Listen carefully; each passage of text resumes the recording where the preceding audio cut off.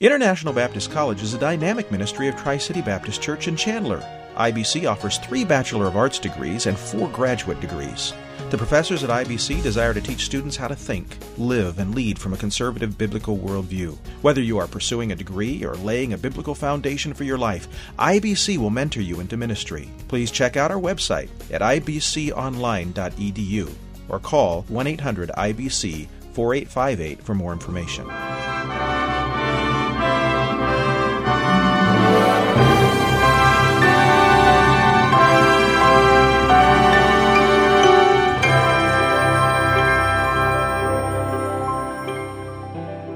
Can I just remind you of something? God's justice is always appropriate. But you say, but I don't think so. I don't think it's appropriate. Oh, it's appropriate because the determiner of what is appropriate is God, not us.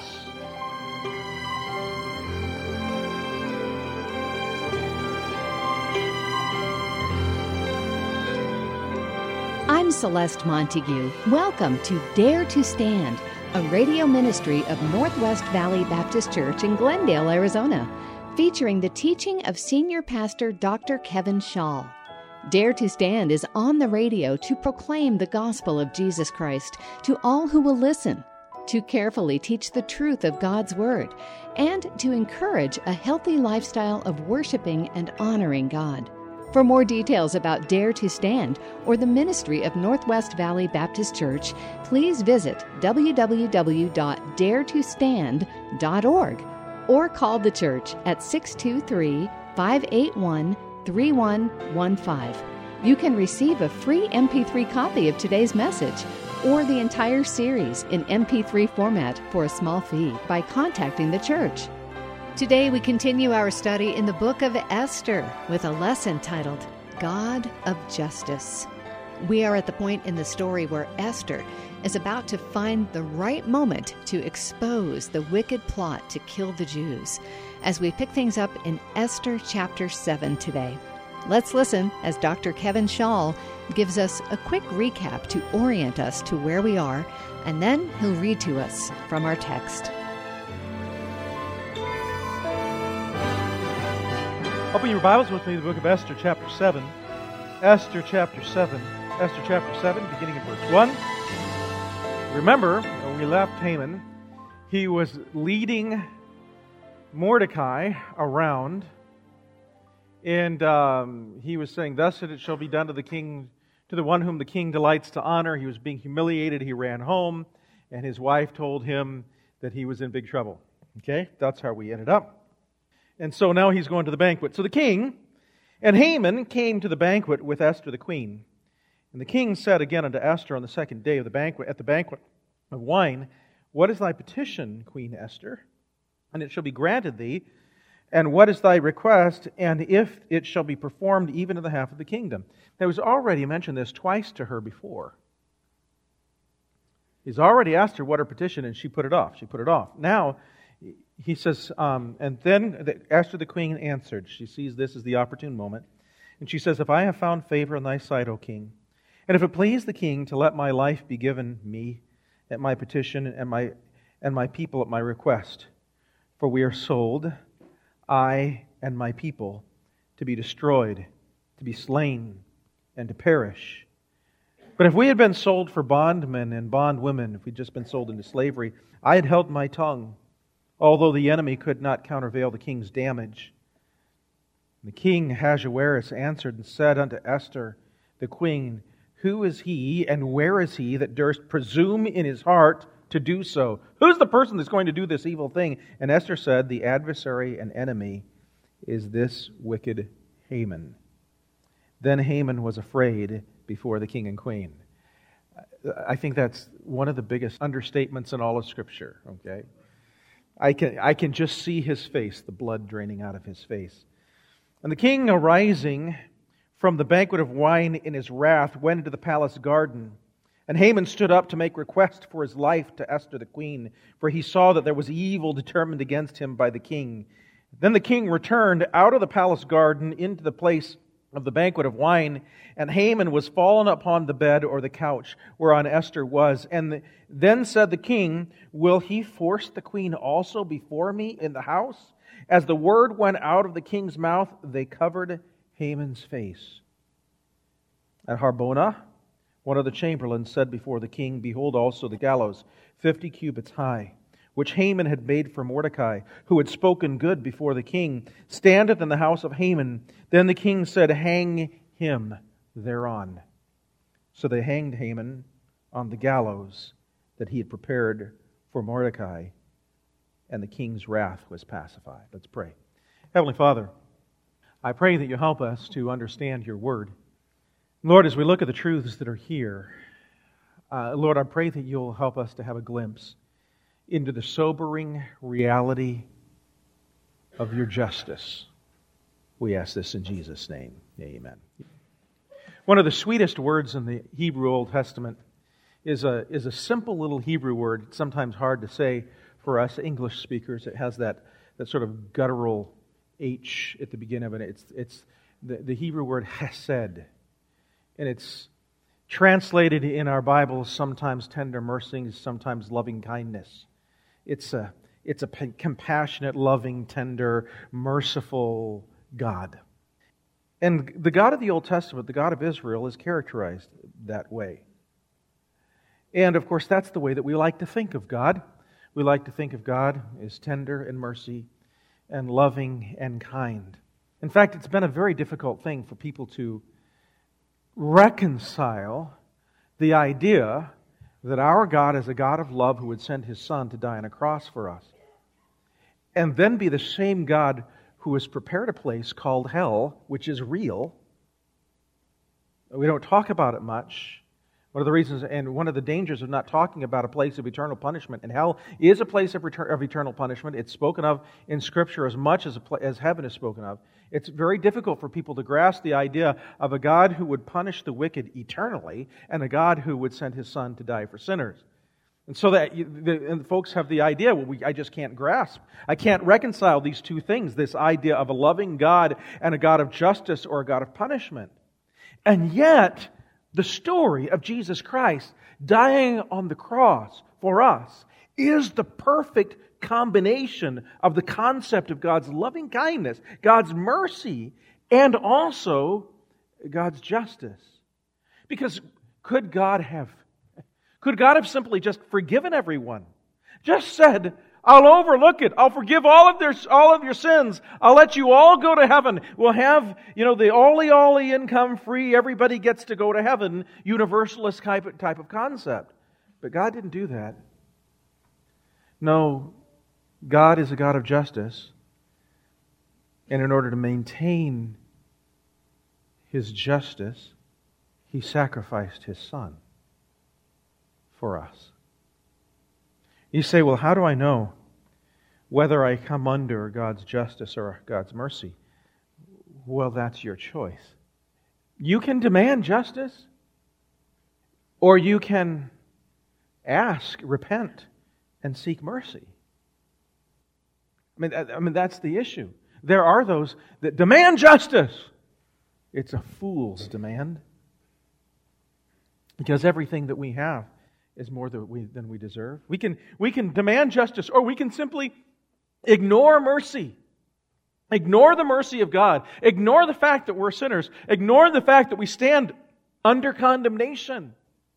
And so, what I want you to see in Esther chapter 7 is a picture not of God's mercy, but of God's justice. There's no mercy here. There's no sense of grace here. There's not that, at least with regard to Haman. But it is, in order to appreciate God's love, in order to gain an appreciation and value God's mercy, we have to understand also God's justice. Because if we don't have an understanding of God's justice, mercy is cheapened. And so we have here just the story of God's justice. And so let's take some time and take a look at some characteristics of God's justice. Remember this, that God's justice comes appropriately. God has a way of administering justice in exactly the right way. One of the big claims of criminals who are convicted is either, number one, they're innocent, they didn't really do it, or the punishment so far outweighs the crime. You know, this particular punishment, it so far outweighs the crime. Can I just remind you of something? God's justice is always appropriate. But you say, but I don't think so. I don't think it's appropriate. Oh, it's appropriate because the determiner of what is appropriate is God, not us.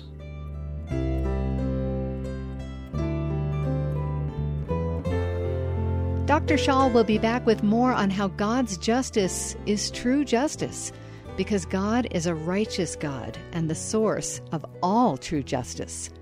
You're listening to Dare to Stand with Dr. Kevin Schall as we continue a study in the book of Esther. Dare to Stand is a radio outreach of Northwest Valley Baptist Church. Please visit daretostand.org for more details about Dr. Schall's church or this radio ministry. Here's Dr. Schall to invite you to consider the addiction recovery ministry going on at his church, Northwest. It's called Freedom That Lasts. Hello, this is Kevin Schall. Are you or someone you know dealing with the agony of an addiction? You cannot change what you do until you let God change who you are. Freedom That Lasts is a discipleship ministry of Northwest Valley Baptist Church that applies the life-transforming principles of the gospel and Christian growth to the problems of life-dominating sins and addictions. All of this happens in an atmosphere of love and accountability. If you would like to know more information about this important ministry, give us a call at 623-581-3115 or visit our website at daretostand.org. Go to the homepage and click the Discipleship Connections button. Thank you, Dr. Schall, and please call the church at 623-581-3115 for more details about the Freedom That Lasts Addiction Recovery Discipleship Ministry at Northwest. And now, let's get back to Dr. Schall as we see how God can take proud people and humble them in an instant. Here's our teacher. Let's just take a look. The proud are humbled. We just saw this in the last chapter. Remember Haman's problem? Haman was all about himself. He was all full of himself. He wanted to be raised to a position of honor in the land. Haman had money. Haman had position. But what Haman wanted was everybody to bow down to him. He wanted to be perceived as above everyone else.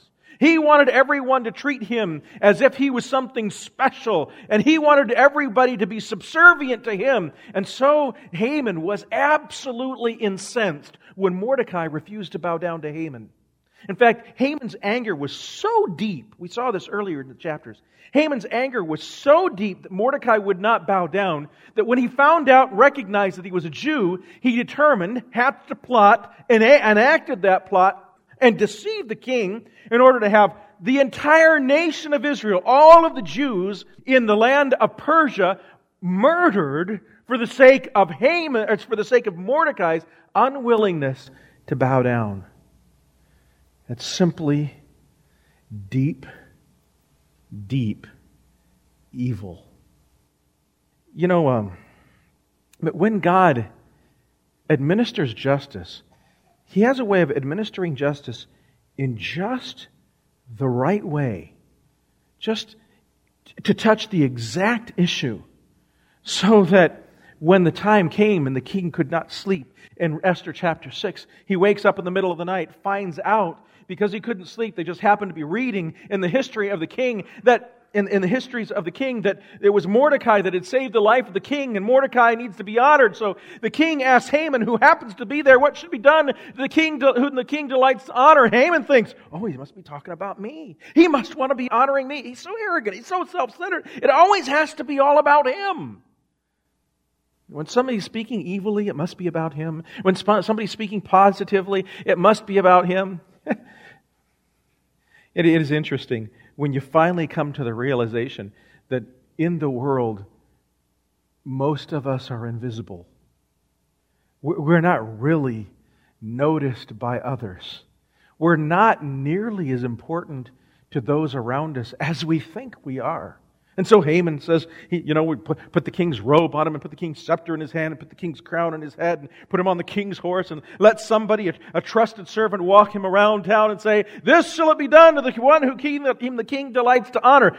What Haman asked for showed what was important to him. And so the king says, okay, Haman, do that for Mordecai. Imagine the thought that was going through his heart and his mind as the one that he hated, the one whom he despised, he now has to walk through the streets of the city. Thus shall it be done to the one whom the king delights to honor. I'm sure he put energy into it. I'm sure it wasn't, thus shall it be done to the one whom the king delights to honor. You can't get away with that. So justice is coming for Haman. But there's more. Not only are the proud humble, but the cruel are punished. And there's no way to put it except that Haman is cruel. He is willing to sacrifice thousands upon thousands of lives at the altar of his own vanity. And so, when we come to Esther chapter 7, we see it says, and Haman told Zeresh his wife, verse 13 of chapter 6, and all of his friends everything that had befallen him. Then said his wise men and Zeresh his wife unto him, if Mordecai be of the seed of the Jews, before whom thou hast begun to fall, thou shalt not prevail against him, but shall surely fall before him. Remember, so here the first principle for us to remember about God's justice is always appropriate. You say, well, it's not always fair. It's interesting what fairness means. Fairness can mean a couple of different things. Fairness to some people means I get treated exactly like someone else does. And that doesn't always happen because some people receive justice and others receive mercy. You say, well, what's the difference between some receiving justice and some receiving mercy? Well, the main difference, humanly speaking, is repentance. In fact, one of the things that we don't see in the whole life of Haman here, even in chapter 7, Haman never repents. You say, even when condemnation has come upon him, even when it's too late, all he does, even as we come to the end of the chapter, is all he does is beg for a reprieve from the consequence. There's no sense of a repentant heart. Just let me remind you also that justice comes quickly. The events of the last part of chapter 5, chapter 6, and chapter 7 happened within the course of just a couple of days. Haman goes from being second in command of the land and just on top of the world to being on top of a spike in just a short period of time. You say, how in the world did the tables turn like that? It's an interesting thing about God's justice. There are times when it seems like God's justice takes forever. It's like it's never, ever going to come. He just seems to, it's like he's letting the wicked get away with their wickedness, and the wicked seem to prosper. Many of the Psalms deal with the angst that goes on in the heart of a believer as he looks at the prosperity of the wicked in the world. And you see, there are those who are wicked in the world, and they have money, and they have possessions, and they have health, and they have talent, and they seem to be happy, they seem to be enjoying themselves. And then there are these people who are believers who seem to be struggling and go through difficulties and hardships and trials, and sometimes for their faith. Sometimes sacrificing their own lives at the hands of those that would martyr them for the sake of their faith. And it seems like God's justice just absolutely takes forever. So how can you say, Pastor Shaw, that God's justice comes quickly? Here's what I mean, justice comes quickly. When it comes, the tables can turn in a moment. He that hardeneth his neck shall suddenly be destroyed, and that without remedy. You harden. God extends opportunity for grace, and extends opportunity for grace, and extends opportunity for grace. But what people do expect sometimes, even those that understand the Word of God is here and that there is a God in heaven, is they expect that God will say, okay, I'm going to give you an hour. Okay, I'm going to give you half an hour. Okay, now it's 5 minutes. And that God will give us a countdown to the end of grace. But God does not do that. Grace and the opportunity for grace always ends abruptly. It happens quickly. The rapture that comes at the end of this age of grace, in which judgment comes upon the world, and those who are saints who are caught up together to meet Him in the air, it'll come just in a moment. In the twinkling of an eye.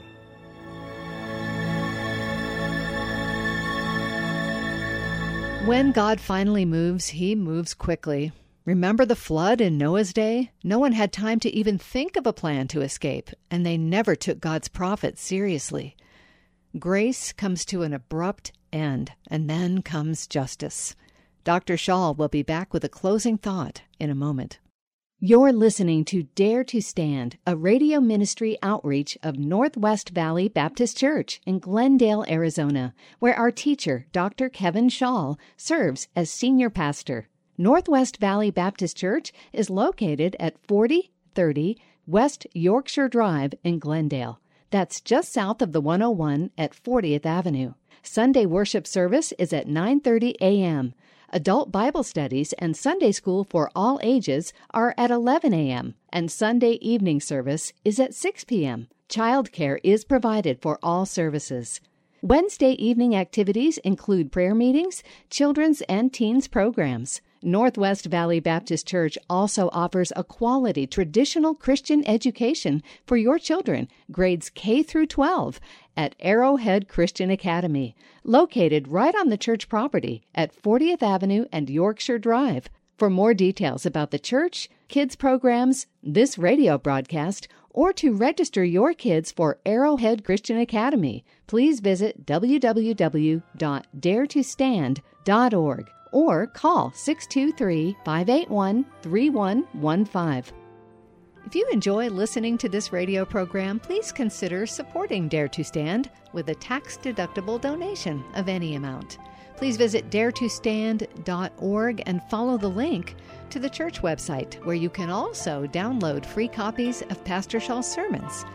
Call us at Northwest and let us minister to you personally in any way we can. Call 623-581-3115 today.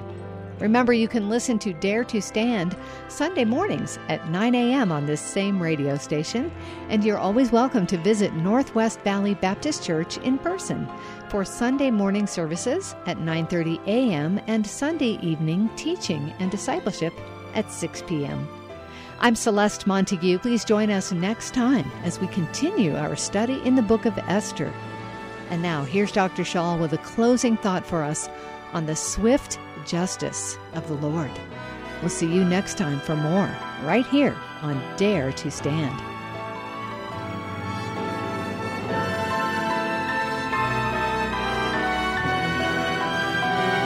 It'll come all of a sudden, and it could happen now. It'll come when people aren't expecting it, and it's over. The opportunity, the end of life can come in a moment, and it's all over. The opportunity, God's extending grace, He can cut it off